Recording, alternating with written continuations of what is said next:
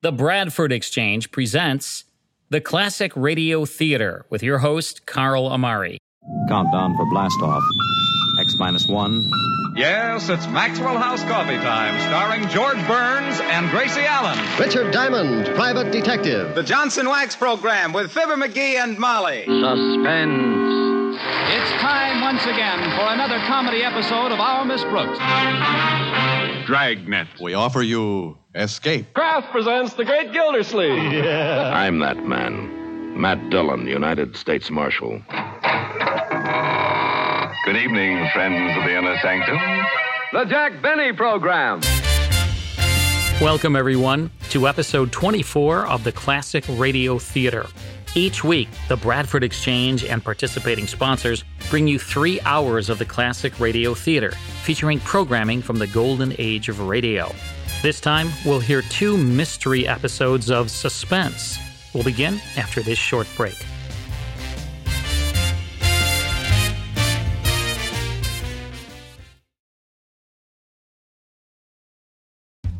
Offering high-tension drama and a stellar cast, Suspense was a landmark program from radio's golden age. For 20 years, the program offered tales well calculated to keep you in suspense. With audience numbers in the millions, Suspense ranked as one of the most listened-to dramas on the air from 1942 until 1962. Known as radio's outstanding theater of thrills, it focused on suspenseful stories starring the biggest names in Hollywood. Actors jumped at the chance to appear on Suspense, including Cary Grant, James Stewart, Alan Ladd, Henry Fonda, Humphrey Bogart, Bette Davis, and Orson Welles. Oftentimes, celebrities were cast against type, including Jack Benny, who played a Martian, and Frank Sinatra, who played a psychopathic killer. Scripts were by John Dickson Carr, Lucille Fletcher, James Poe, Ray Bradbury, and many others. Running more than 20 years, Suspense aired nearly 1,000 radio broadcasts. It made the transition to television in 1949, but it was much better suited for radio, where the theater of the mind could run free. Time now for the first of 2 mystery episodes of Suspense. In this first one, we'll hear a good ghost story about a huge pipe organ built throughout the entire house, and the reason it tends to play itself. It stars Vincent Price and Ida Lupino. Here's Fugue in C minor on Suspense.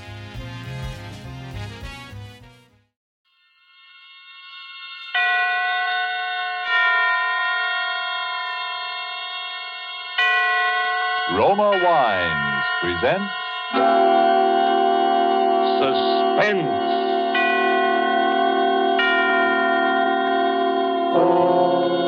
Roma Wines, made in California for enjoyment throughout the world.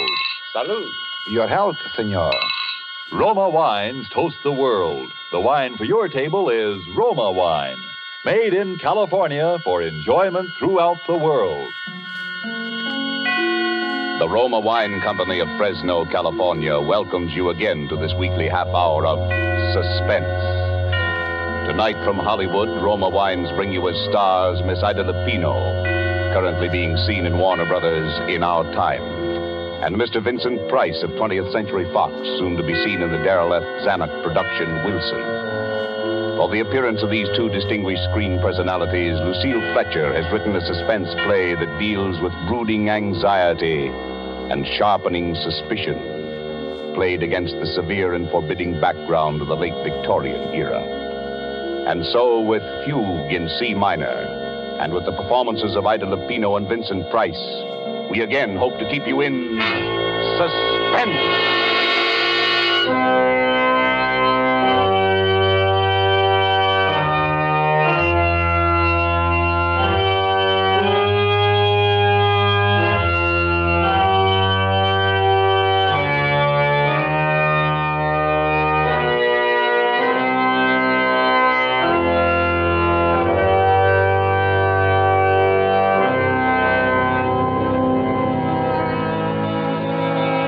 April 1st, 1900.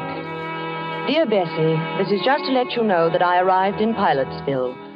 Lizzie met me at the station.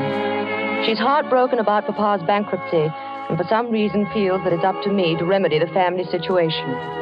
I told her I'd been offered a job, but she swept away that idea in horror. A girl with your looks, Amanda Peabody, doesn't have to get a job. There are too many rich husbands floating around for that. Furthermore, she says she has a rich husband already picked out for me right here in Pilotsville. Don't you remember? I told you about him at Christmas time. He's a Mr. Evans, rich as Croesus, charming, cultured, a lonely widower with 2 dear little children. And besides that, he's just your type, a real intellectual. You should hear him play the pipe organ. And you know, Bessie, I've met so few interesting men lately. And all you'd have to do is lift your little finger.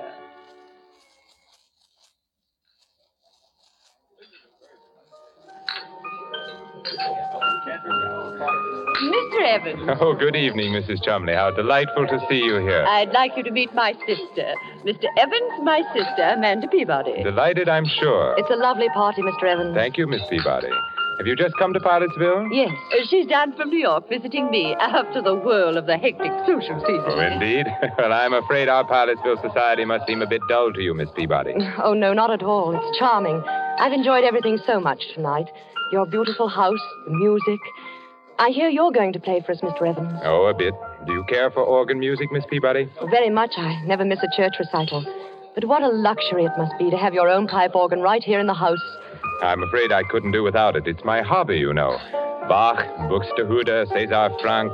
Don't you adore their work? Oh, Amanda's very musical. You should hear her render The Burning of Rome. Yes. And the delightful thing, of course, about having a pipe organ in the house is that it's everywhere.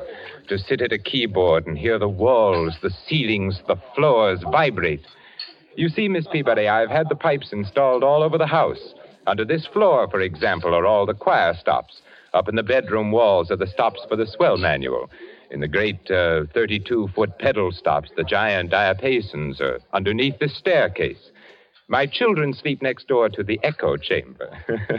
So, you see, we live like angels here in a paradise of music. How thrilling. Ladies, come upstairs to the second floor landing, won't you? And I'll show you the console. It was made for me in Vienna.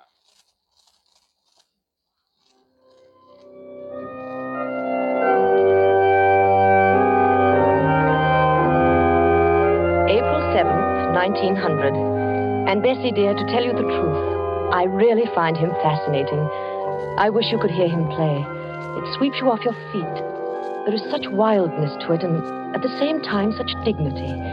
And to hear the sound all through that marvelous house, rolling through those gorgeous rooms with their beautiful tapestries and potted palms. I could sit and listen to him all night. You have the most amazing eyes, Miss Peabody. What are you thinking about? The music. Oh, please don't stop. It's so beautiful. Well, you seem to be as mad about music as I am. Your sister says you play, too. Oh, no, only a little. My appreciation of it is all inside, I'm afraid. That's plenty. If one can't play, it's better just to enjoy the music of others. I can't bear this sentimental drumming, can you? I shouldn't think you would enjoy it. The idiotic tunes people play nowadays. Give me the old stern classics. They have strength and power. Give me something with life to it, something that will flood the whole house with sound.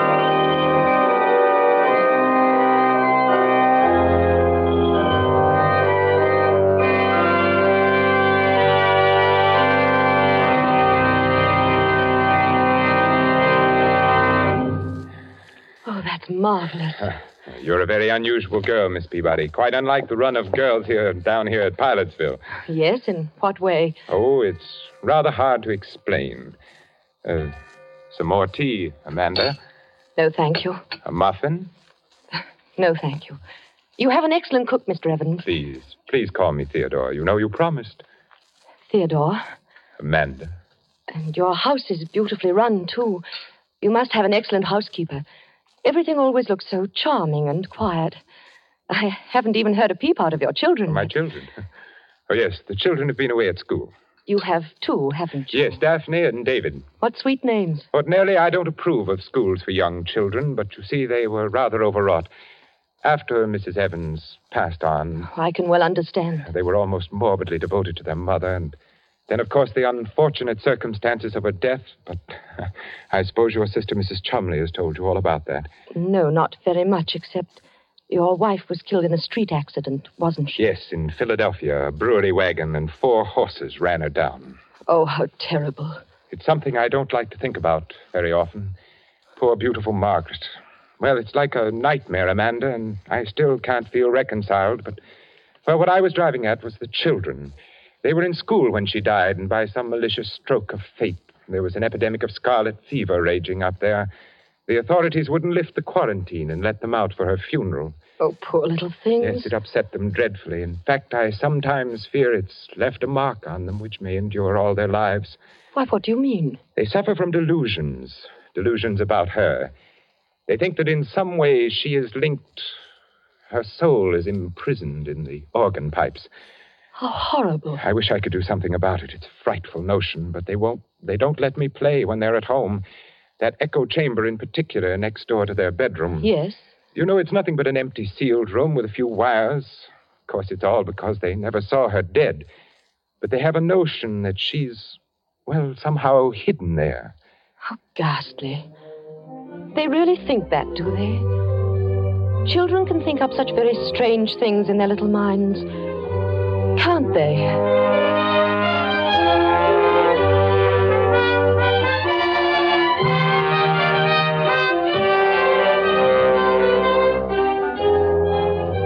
Tonight for Suspense, Roma Wines are bringing you as stars Miss Ida Lupino and Mr. Vincent Price, whom you have heard in the prologue to Fugue in C minor. Tonight's tale of suspense.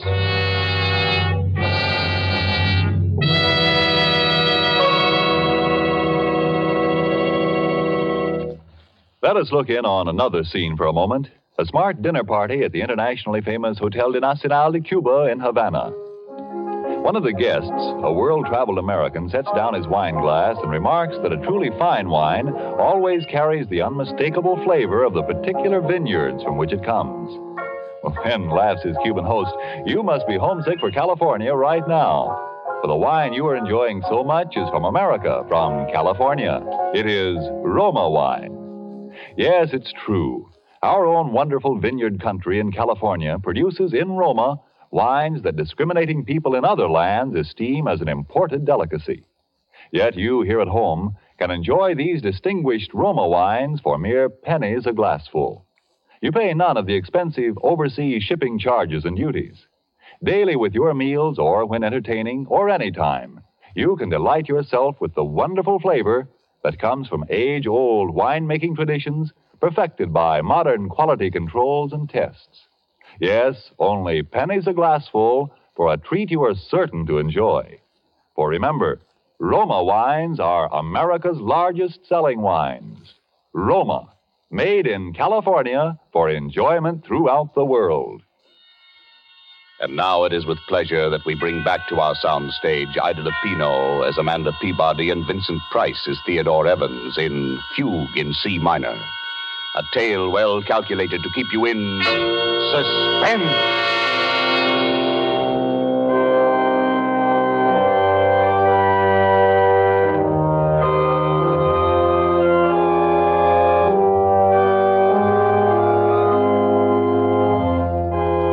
April 18th. I met the children today, Bessie, for the first time.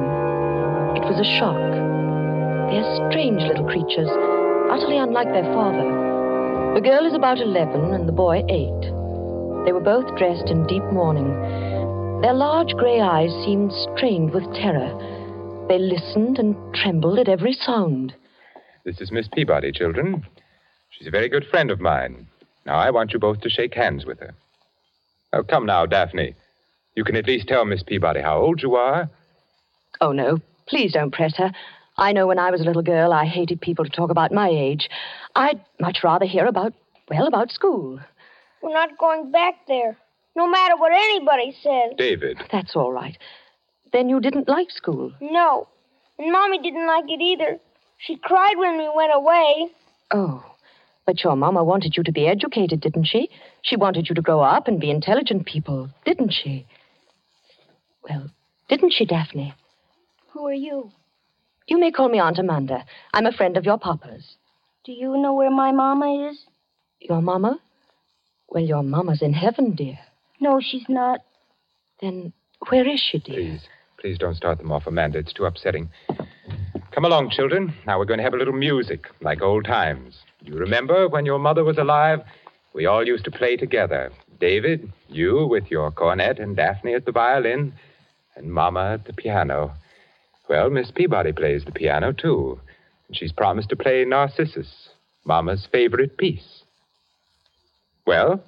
Well, perhaps some other time, Theodore, when they don't feel so strange. I tell you, I've humored them to death. Now, come, David. There's your cornet on the mantelpiece. And Daphne? No. I insist. Look, now, I'll start the melody on the organ. David, you come in with your cornet obbligato in the third measure. Daphne, you can follow me.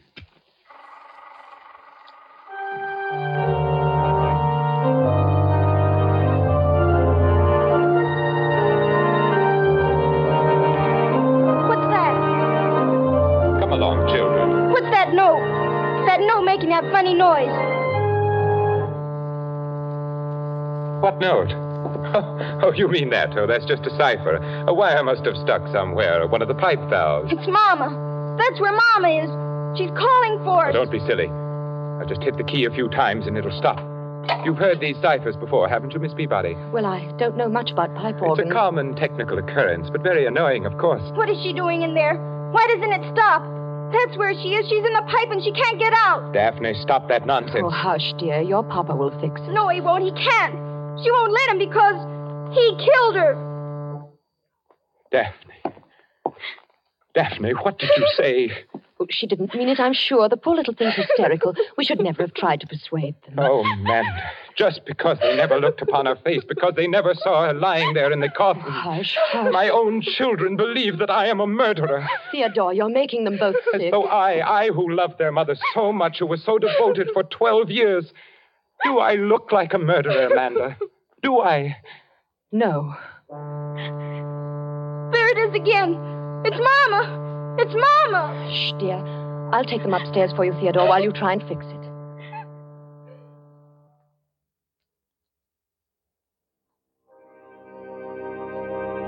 April 24th. Oh, Bessie.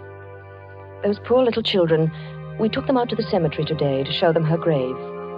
A marble angel guarded it. It was planted with pure white tulips. How final it was and peaceful. And yet they began to tremble again the moment we set foot inside the house. Poor Theodore. The man is nearly out of his mind. What can he do? I keep asking myself that question. She died in Philadelphia, you say? Yes, on May 15th, just a little less than a year ago. You weren't with her? No, she went there to take a piano lesson. There was a new teacher she'd heard about. She was always so self-conscious about her technique. But she never reached his studio. They notified me at midnight from the city morgue. And no one in Philadelphia saw her? No one except the attendants at the morgue, of course, and the people who picked her up after the collision. It was such a brutal accident. But there'd been no one from among them who could speak to the children, explain to them? Oh, no. Oh, it's so horrible, so sordid. Oh, I know, my dear. I hate to make you suffer. But if we could find some way, if they could just believe. When you brought her back here to Pilotsville, there was a funeral.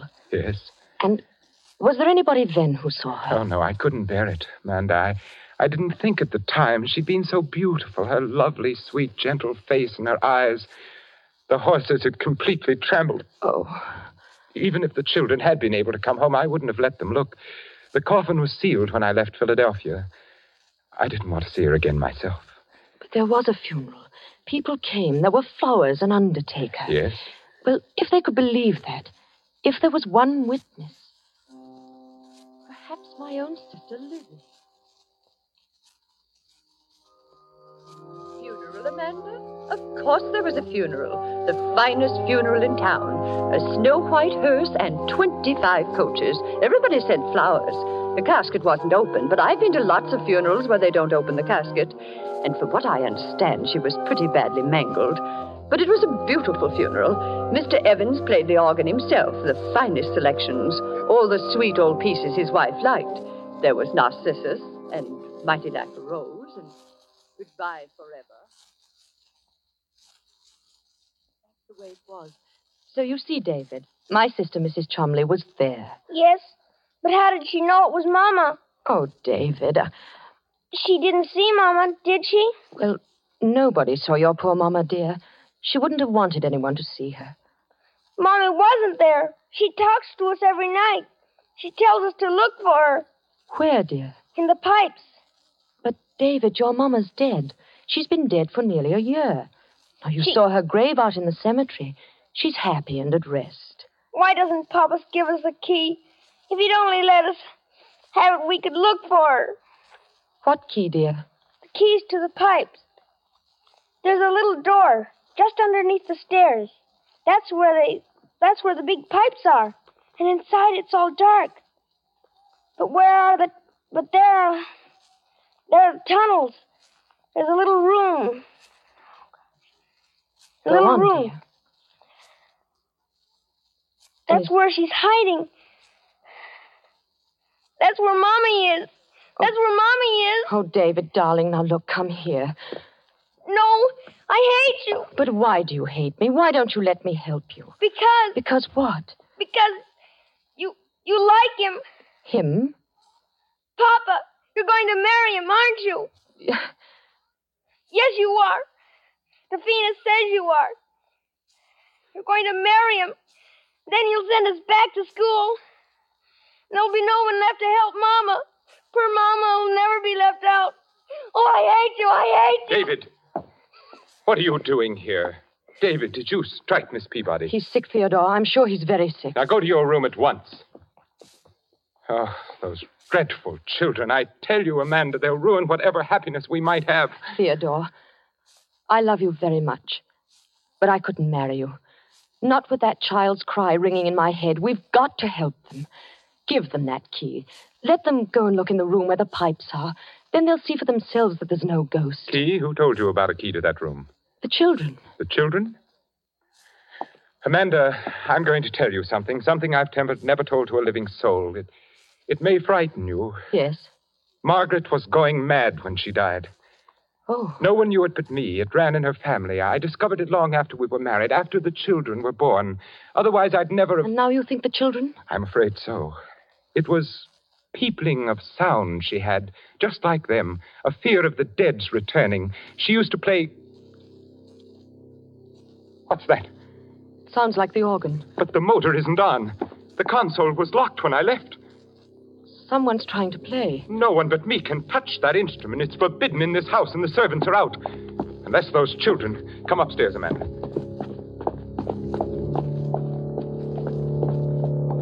Theodore. Why, there's no one here. No one at the keyboard. The organ's playing itself. That's impossible. The motor's not going. The motor? Yes, it sets the bellows going. There's no air in the pipes unless it's on. No air to make the pipes speak. It's impossible, I tell you. Perhaps the children found the key and got in. Key? No. The key's here in my pocket. There's no other way in. No. Theodore, open that door. Go in there and see what's happening, please. No. Theodore. I won't give in. I won't be a prey to it. Do you hear? I won't. I won't. Here. It's stopped now. Yes. It was probably nothing but the wind. Theodore, give me the key. I'm not afraid. Are you saying that I am? I don't know. But I'll be fair with you, Theodore.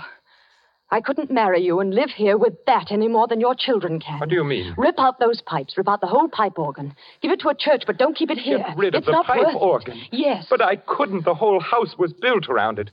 It's been the very soul and spirit of this home. It's been the curse, you mean. Theodore, I know I'd go mad, too, if I had to listen to it night and day. It's so hollow. To think of those pipes so huge down there in the darkness. I'd begin to hear things, too.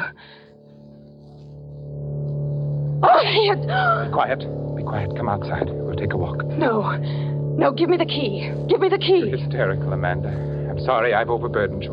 Why don't you want to go in there? Is it because you know something? You did something? What do you mean? Did you kill her? Amanda. Very well, Amanda. Here's the key. If that's the way you trust me, we'll go down and look around together. Come now, Amanda. I'm sorry, Theodore. It slipped out. It was a dreadful thing to say. It's all right, I understand. Yet it hurts a little. I've trusted you so completely, Amanda. Theodore. Yes, Amanda? Let's not go in there. I do trust you, darling. I believe everything you've told me. No. This little key. To think it should mean so much.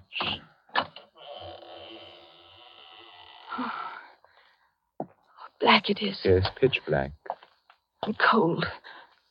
Where are the pipes? I can't see them. Come in further, Amanda. You'll see them as soon as your eyes grow accustomed to the darkness. The biggest pipes pack this well under the great staircase like giants. Oh, yes, I'm beginning to see them now. Shouldn't we go and get a candle? Oh, no. Go in a little further. Be careful. The floor's a maze of wires. Now stand there for a second. Theodore, don't leave me. I won't be long. I thought you said you weren't afraid. No, I'm not only... Where are you going? Just upstairs to play for you. Theodore. I'd like you to hear how the music sounds in the darkness. It's quite an experience being so close to the pipes. You know, narrow, suffocating, especially when I play the great Passacaglia and Fugue of Bach. Oh, Theodore, please. I don't want to stay here. Perhaps one of the Rheinberger symphonies or the great chorales of César Franck.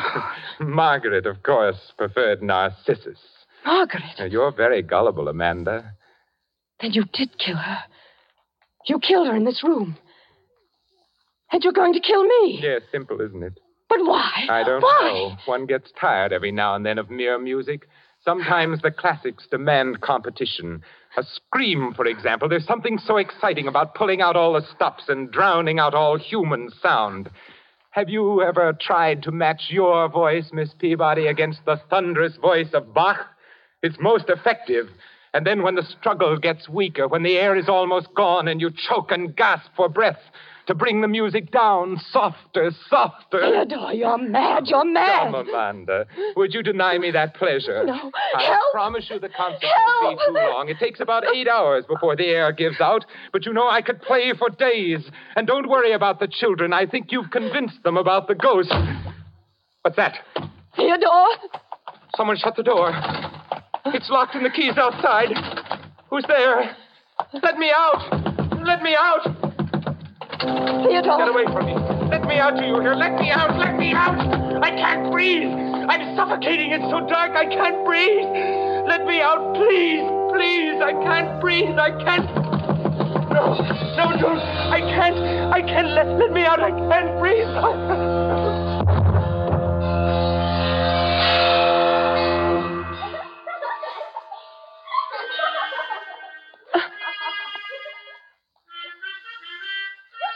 Theodore! Theodore! Let me out! Let me out! He's dead! He's dead! Daphne, David, where are you? Open the door! Help me! Help me! Oh, no! No! Help! Help!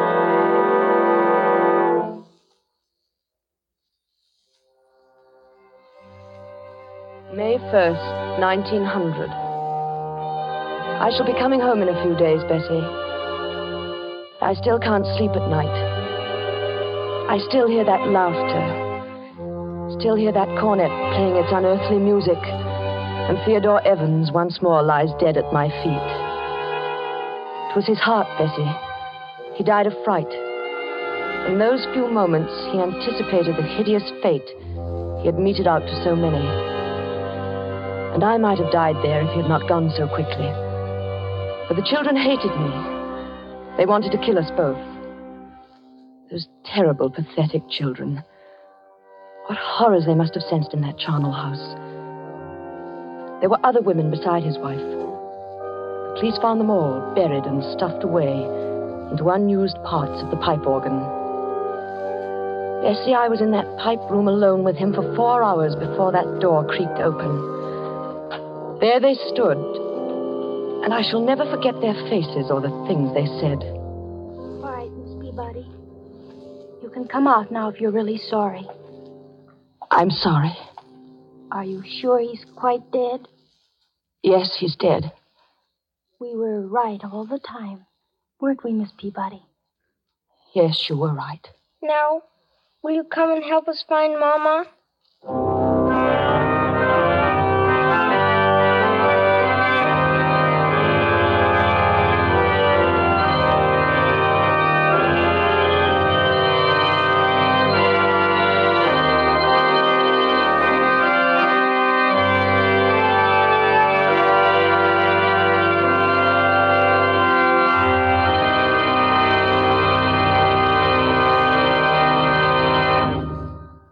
And so closes Fugue in C minor, starring Miss Ida Lupino and Vincent Price. Tonight's tale of Suspense. Suspense is produced and directed by William Spear. Of all the rich treasures man gets from the earth and Mother Nature, none has been more highly esteemed than wine, good, delicious wine. And if you are one who does not yet know how much and how delightfully Roma wines add to your meals, well, let me urge you not to miss out any longer on such a treat as this. There's nothing complicated about it. Just get and serve Roma wine with any meal or any time in any kind of glass you wish. Serve it chilled. Try the many different kinds of Roma wine until you find those you like best of all. Try Roma California Sherry with its wonderful nut-like flavor as an appetizer, or ruby red Roma Burgundy, or the deliciously delicate flavored Roma Sauterne. These superb wines cost you only pennies a glassful, and yet they make even the simplest meal taste like $1 million. Get some today, and if your dealer is temporarily out of Roma, please try again soon. You owe it to yourself to have and regularly enjoy ROMA, Roma Wines, America's largest selling wines, made in California for enjoyment throughout the world. This is Ida Lupino. Mr. Spear has just been telling me a little about next week's Suspense show. The star will be Thomas Mitchell in a story about a man who had headaches, tried everything to cure them, finally went to a psychiatrist, and found out that he was a murderer. Well, that certainly sounds like a broadcast we listeners won't want to miss.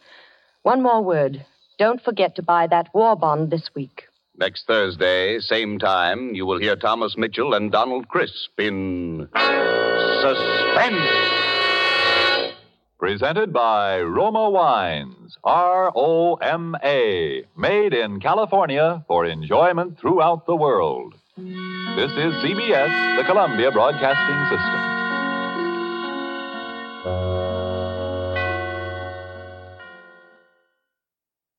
And that's Suspense with Fugue in C minor, starring Vincent Price and Ida Lupino, from June 1st, 1944. Heard in the cast, B. Benaderet and Joseph Kearns, sponsored by Roma Wines, as heard on CBS. All of the classic radio shows we present on this series are direct from the master recordings. I have more than 100,000 original radio episodes under license from the owners and estates, and we make them available via digital download or on CD through our Classic Radio Club.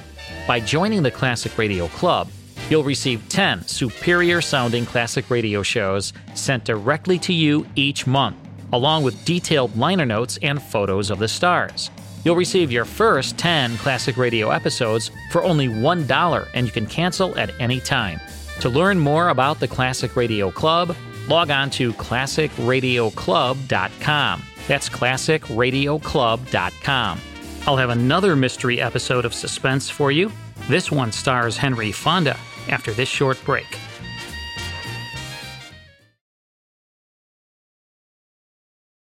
Welcome back to the Classic Radio Theater. I'm your host, Carl Amari. This time, Henry Fonda stars as a simple man who becomes a killer as a storm builds inside and outside. Here's Summer Storm on Suspense. Now, the Roma Wine Company of Fresno, California presents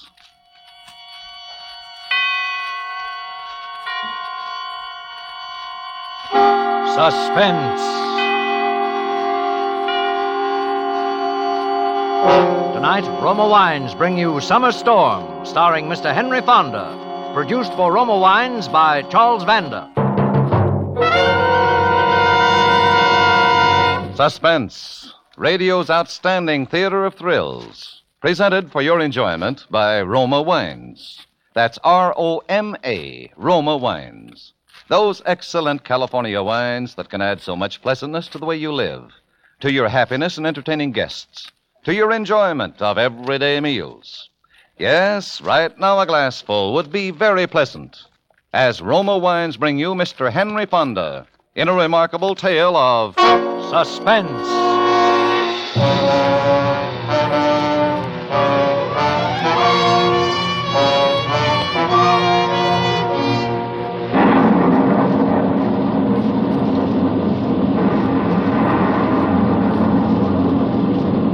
exciting when there's a storm, and strange things can happen.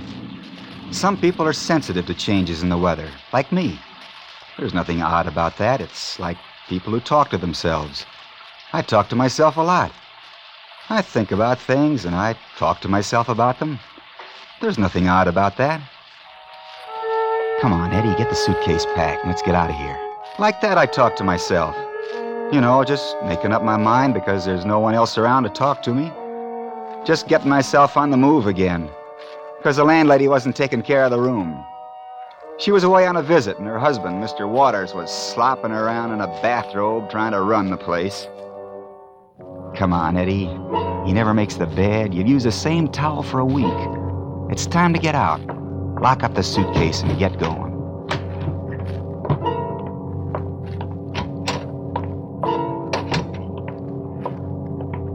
Uh-oh. There's Waters. Guess you can't sneak out without his seeing you.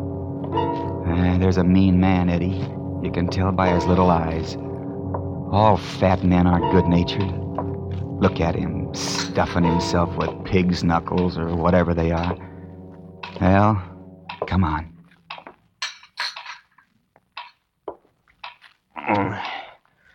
Hello, Eddie. Morning, Mr. Waters. Pig's knuckles don't taste as good as they did an hour ago.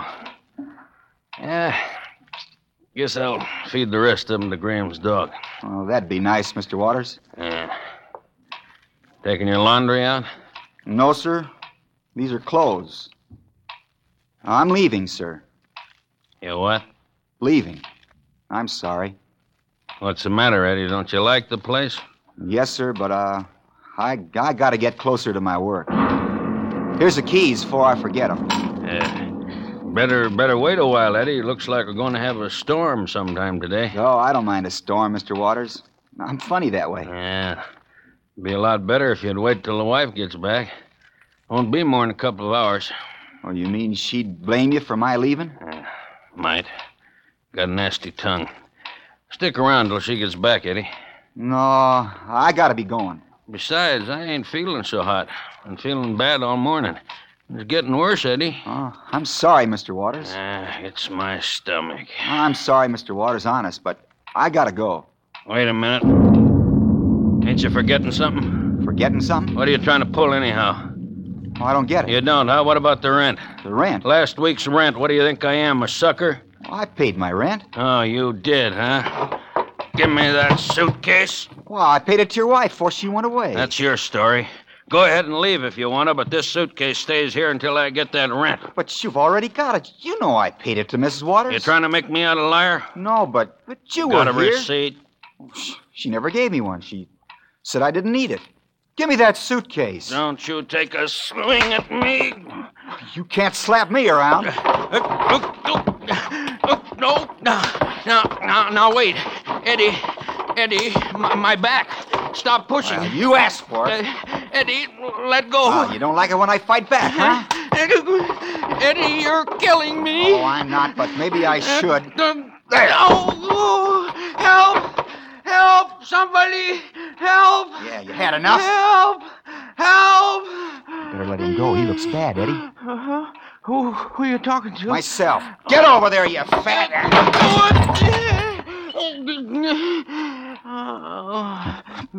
I pushed him too hard, I guess. Gee, he looks bad. He's out cold, Eddie. Mr. Waters? Mr. Waters, you all right? Somebody at the door. Better be quiet. Hey, Waters! That's Mr. Graham from next door. That clock's awful loud. You in there, Waters? Say, what's up, Graham? Come on up here, O'Farrell. Something fishy going on. Huh? What's going on? Come here to the door and listen. I don't hear nothing. Something fishy was going on in there. What do you mean? Waters was yelling his head off a minute ago. Now he won't answer the door. Hey, Waters, you all right? Don't hear him. Well, that's what I mean. I think we ought to go in and see what's the matter. You mean just walk in? Well, what do you think? Huh? They're coming in here, Eddie. I said, what do You gotta get away. Well, Out the back door. No, they can see you from there. The attic, that's it. They don't know about that. What do you mean? Up the stairs, but don't make any noise. Better not let them find you, Eddie. Up there where you help Mrs. Waters store the blankets. Just step over Mr. Waters, Eddie. He looks bad. Go on, try it anyhow. There. Now, quiet. Well, I don't know. Right up here is a place to hide from them. And if they start upstairs, I can crawl in the attic. Well, I'll try. Waters! Waters! Now I gotta listen. No answer, Graham. I gotta see what they do, but can't let them see me. Come on. I'm going in. There. I guess we'd better see what's wrong. Go ahead, try the door. No, it ain't locked. Come on in. Do you think we ought to? Sure, I'll bet a Purdy something's wrong in here. Come on. Well, I don't like it. I'm getting out. And leave me alone? Nothing doing. Well, this ain't none of my business, Graham. Why, I'd feel like a fool if Waters came strolling down those stairs. Well, he's not gonna... Look under the table. Good Lord. Waters.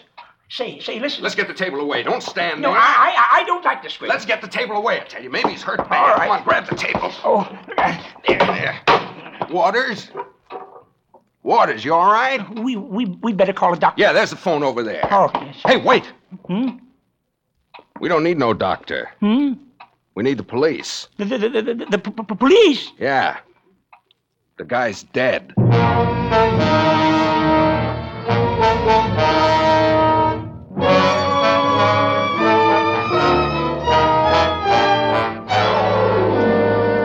For Suspense, Roma Wines are bringing you a star, Mr. Henry Fonda, in Summer Storm by Louis Este. Roma Wines' presentation tonight in radio's outstanding theater of thrills, Suspense.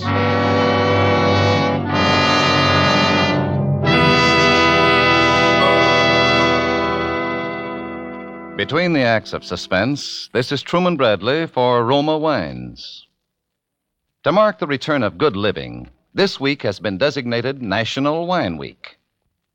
Good living is simply a lot of little things that are part of the American way of life, says famed hostess Elsa Maxwell. Little things like greeting guests with a friendly welcome of a glass of port, a simple meal made flavorful with a glass full of Burgundy or Sauterne. I often serve Roma California port at the end of a meal and later in the evening with fruit and nuts. Because rich, fruity Roma port, served cool, is a choice wine both men and women enjoy. Simple, but adds so much to the enjoyment of the evening. Red Roma port is a proud wine in a family of great wines, with fruity fragrance and deliciously sweet nectar-like taste. Like all Roma wines, always unvaryingly good. Remember, because of uniformly fine quality at reasonable cost, more Americans enjoy Roma than any other wine. Always ask for Roma, R-O-M-A, Roma wines, now featured at new low prices. And now, Roma Wines bring back to our Hollywood soundstage Henry Fonda as Eddie in Summer Storm, a play well calculated to keep you in suspense.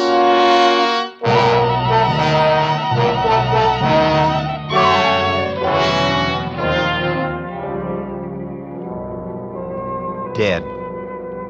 Waters was dead. The words made me weak, sick all over. I hadn't hit him hard. I just grabbed him around the neck and pushed him back when the fight went out of him. I remember the table, though. When he fell against it, it tipped up and must have smashed the back of his head. That was it. That had killed him. And now they'd start looking for me, and when they found me, they'd hang me.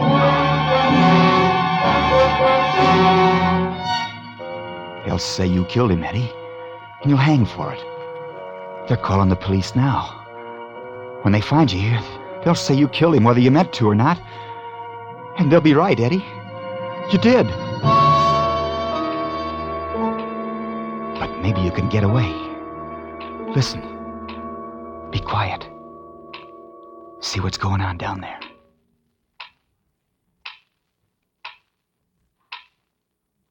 No sound but the clock. Wonder where they are. You can tell the police about this when they get here, Graham. Stick around. You're a witness, too. No, sirree. I'm going back home. I don't want to get mixed up in this thing. What's the matter? You yellow? No, I ain't yellow. I told you before this was none of my business, and I'm getting out. All right, go on. Get out. I'll wait here until the police come.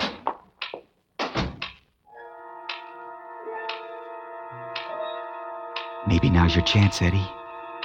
He's all alone. Sneak downstairs before the police come. Get out of this house and get away, far away. But watch out for the stairs. They squeak.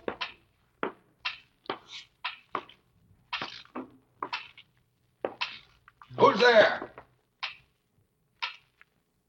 I thought I heard something. Jumpy, I get. He's right below you, Eddie. But he can't see you. Take it easy. Now is your chance. That heavy chest. Drop it on him. Of course you don't want to kill him, but if you do, you can get away from here. Just lift it over the rail and drop it. You killed one man, or they'll say you did. They can only hang you once. Lift it slowly, Eddie. Slowly. Now, lift it over. Quiet.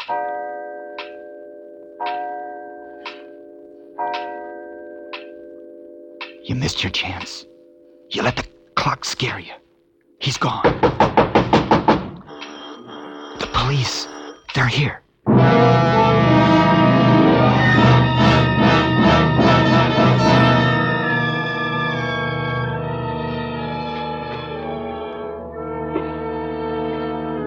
For the first time, panic overtook me. I set down the chest and stepped back into the shadows. Beside me was the door to the hall closet, and I remembered that in there was the trap door which led to the attic. I slipped in. I got a foot on a wall hook and scrambled up over the clothes that were hanging there. I pushed back the little trap door, lifted myself through the hole, and listened for a minute. I could hear the muffled voices, but I couldn't hear what they were saying. They must be down there with Mr. Waters.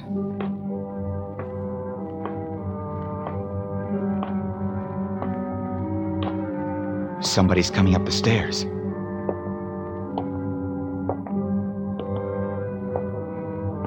He's coming down the hall. The attic was long and low.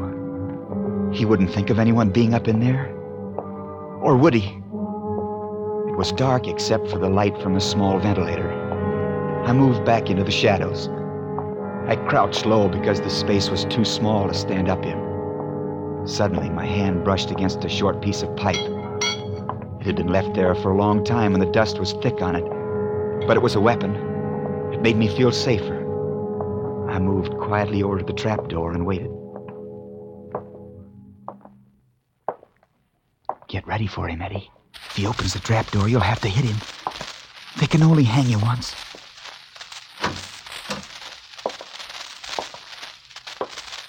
Anybody up there, officer? No, nobody here.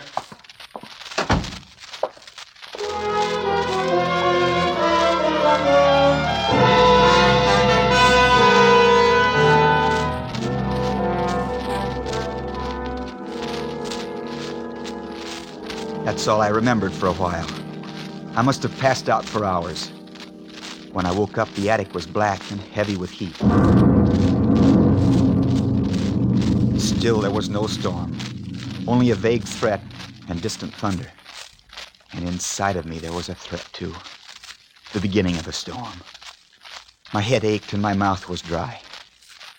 I knew there was cold water in the icebox, and I wanted it. The storm was coming closer inside of me, and I had to be moving. I slid the cover back and listened. The house was quiet with only the ticking of the big hall clock. So I dropped through the hole and started down the stairs.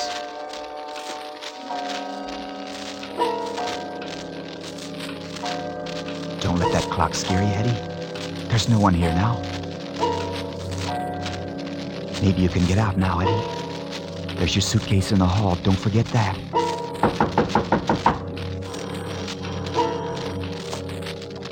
Someone's at the door.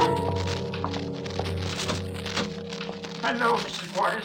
The wife wants me... It's you, Mr. O'Farrell. I'm glad someone came over. Even you have been alone for hours. Ever since the cops got me back from my sister's. Yes. Well, the wife says that... Oh, gosh. I can't tell you how bad I feel about this. Come in, Mr. O'Farrell. He was a swell man, Mrs. Waters. Your husband, I mean. Yes, he was. Yes, really swell. They didn't come any better. Well, anyway, the wife seen you from the window, and she says... Won't you come in, Mr. O'Farrell? In? In there? I mean... Just for a minute. Well, all right. Just for a minute. They won't find you, Eddie. Not if you stay quiet and keep back here in the shadows. I can't stay long, you know. Anyway, the wife wants to know if there's anything we can do. I mean, if you're scared to be alone or anything. No, there's nothing. Just finished up my dinner and I'll go to bed very shortly, and I'm not frightened. Oh, gosh. It was awful, simply awful. The way he was lying there and breathing so heavy. Oh. I was standing right there looking at him. And it was the way he was breathing that got me sort of gasping. You know what I mean? Yes, I know, Mr. O'Farrell, but he's gone now, and there isn't any good in... Listen. Did you hear something? Listen. Hear something? Where? It sounded like somebody breathing. Stop breathing, Eddie. I don't hear anything. Good Lord. It sounded just like him. What on earth are you talking about? Your nerves are all on edge, Mr. O'Farrell. No, look, I gotta be getting back. If you're sure there ain't nothing you need now. No, I'm quite all right. Well, if there's anything you want, you just call I'm going right to bed. I don't feel well. I shouldn't wonder. Well, I'll tell my wife... Never mind, I'll be all right. Good night, Mr. O'Farrell, and don't worry about me. Yes, well, good night. I gotta get back. The wife, you know. Good night.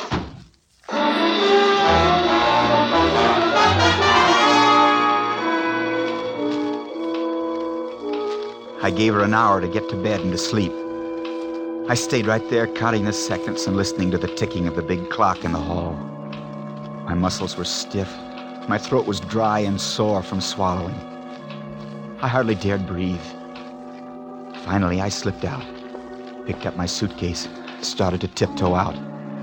The back door would be the best, I thought. I went slowly in the dark, thinking that I could see the spot in the kitchen where Mr. Waters' body had been after the fight. But the back door was in blackness. I tried the knob softly. The door wouldn't open. It was locked. Not with a night latch, but with the old-fashioned iron locks that were on all the doors in the house. There was no way out without the key.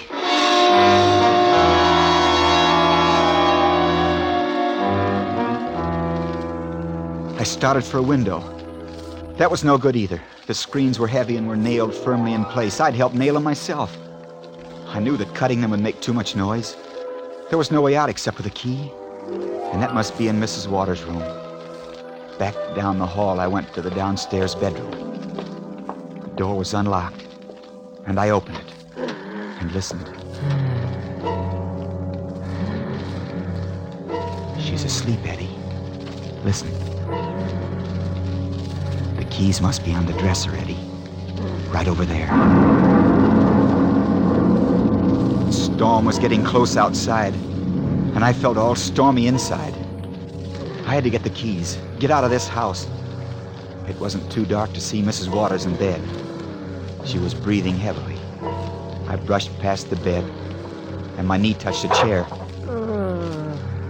I went on until I felt something waist high. The dresser. I moved my hand slowly over the top. First some clothing, and I felt around for the keys. They weren't there. I felt more slowly. A hairbrush. A comb. Then a pile of hairpins. Where was the key?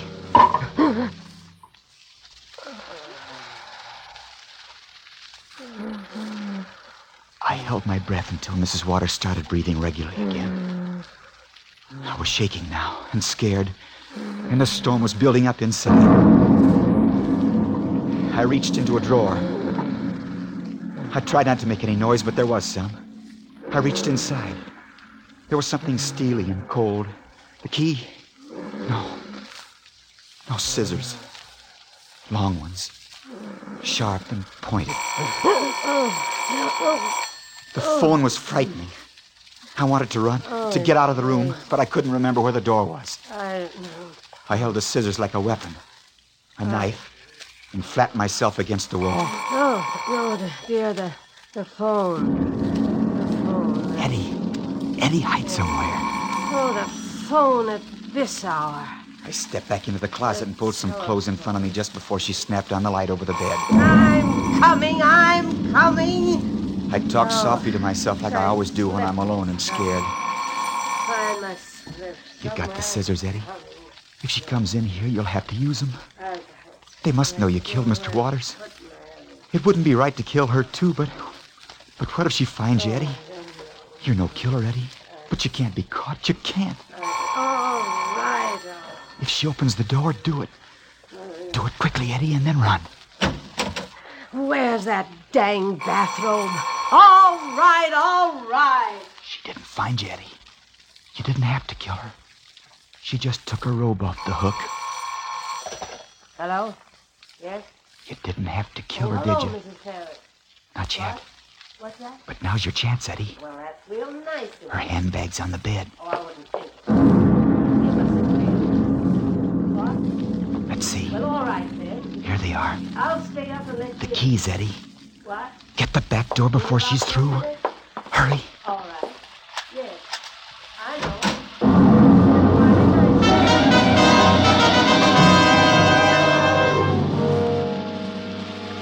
The storm outside was like the storm inside me. Violent and vicious. But it kept me moving. I slipped along beside the house, then I stepped over the hedge and ran along in the shadow of the house next door. I was getting away from all that. It was the Graham's dog, a snarling little cur, and he came to his side of the fence and watched me. Kill him, Eddie. Whether you want to or not, reach over the fence and strangle him. You have to stop him, Eddie. The whole neighborhood will be up in a minute. Butch! Now you stop that barking and come in here. Come on, get in the house. Come on, get in. Now you can go, Eddie. Get out of town. Way out of town.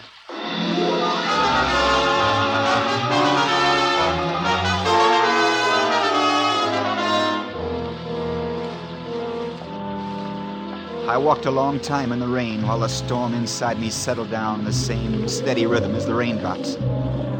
I hadn't eaten all day and I was weak and shaky. The water dripped from me and the bag slapped against my leg and my shoes made little splashing noises in the mud. I counted my footsteps.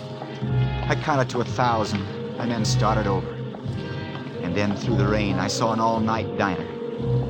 I shook the rain from my hat and looked inside. There was just a man in an apron, no one else. I hesitated for a moment, but the smell of food and coffee came to me. And I opened the door and walked in. Oh, what'll it be? Coffee. Coffee? Hey, bad. Boy, you're really wet. Yeah. Boy. Give me a sandwich, any kind of sandwich. Sure, coming up. Look, kid, take off the coat and let me hang it up by the coffee boiler. No, I'm all right. Let me have the sugar. Sugar? Sure. Yeah, cream? No. Beef sandwich, all right. It's all I got. Hello, Casey. What's cooking with the police department on a night like this? Oh, plenty, Mike. Give me a cup of coffee in a hurry, will you? A cop, Eddie. Don't run. Take it easy. Coffee coming up, Casey. Hey, kid, beef sandwich okay? Sure. Oh, this raincoat's dripping all over your floor. I'll hang it up, Mike. Okay. It's really wet out there. Yeah. He's hanging up his gun, too, Eddie. Maybe you can get it if you have to. Well, how'd you get so wet, kid? I didn't see you before. I got caught in the storm. Ah, I see. Well, thanks, Mike. Look, kid, maybe you better come along with me down to the station house. It was done. It was over. They'd caught me. I'd felt free up until now. I looked at where his gun was hanging by his raincoat. Now I'd have to try it. I'd have to kill again, I thought. I could get them both and get away, maybe. They could only hang me once. How about it, kid? I'll book you as a sleeper. By morning, you'll be dried out and on your way. Okay? You mean just sleep there? Why, sure. There won't be any charge against you. Well, thanks. But I got to get along. Okay. Have it your own way. What I owe you, Mike? Just a dime. Yeah. Thanks. Oh, you been hitting the ball tonight? No, I'll say. I've been taking the doc around. Have to go back and pick him up now. Oh, emergency case, huh? Yeah, Doc called it botulism, something like ptomaine poisoning. Said it was from eating pig's feet. Old Lady Waters up on Elm Street. You gotta be awful careful of them things. Yeah, they'd warned her about them, but I guess she ate them anyhow. They were from the same batch that killed her husband earlier today. But she didn't know that was what happened to him, and she ate him too. Ptomaine's bad stuff. Hit you? Just like that. Yeah. Well, so long. So long, Casey. More coffee, kid? No, thanks. Did you hear that about Mr. and Mrs. Waters both dying from the same thing? Yeah. Pig's knuckles. You gotta be careful of that ptomaine stuff. Well, looks like the storm's over. Sure is. The moon's out. Just a summer storm and now it's all over. Yeah, it'll make it nice for you. You feel all right? Me? I feel swell.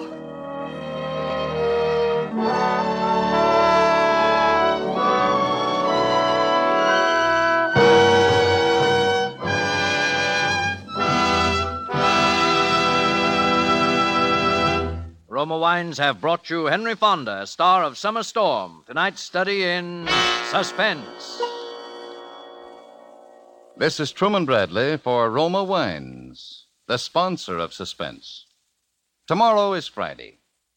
If you are one of those many people who invite friends in to dinner on Friday night, here's a suggestion on how to make that meal really exciting. Dine by soft candlelight and serve Roma California Sauterne, says famed hostess Elsa Maxwell.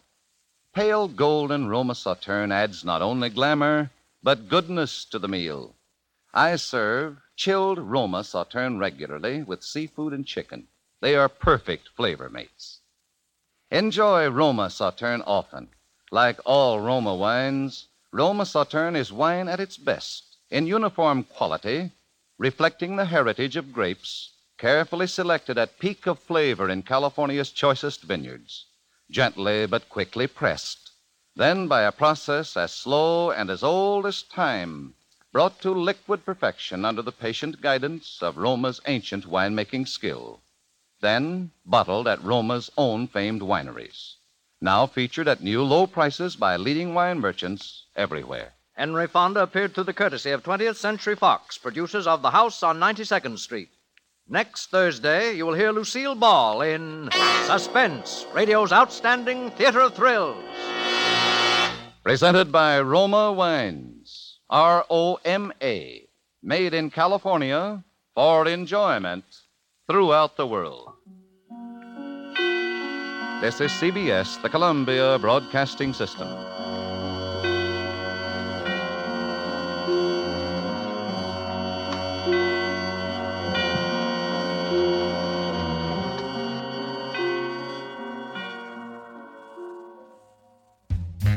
And that's Suspense with Summer Storm, starring Henry Fonda, from October 18th, 1945. Also heard in the cast, Verna Felton, Elliot Lewis, Ken Christie, Lou Merrill, and Joseph Kearns, sponsored by Roma Wines, as heard on CBS. Stick around, I'll give you our lineup for episode 25 of the Classic Radio Theater after this short break.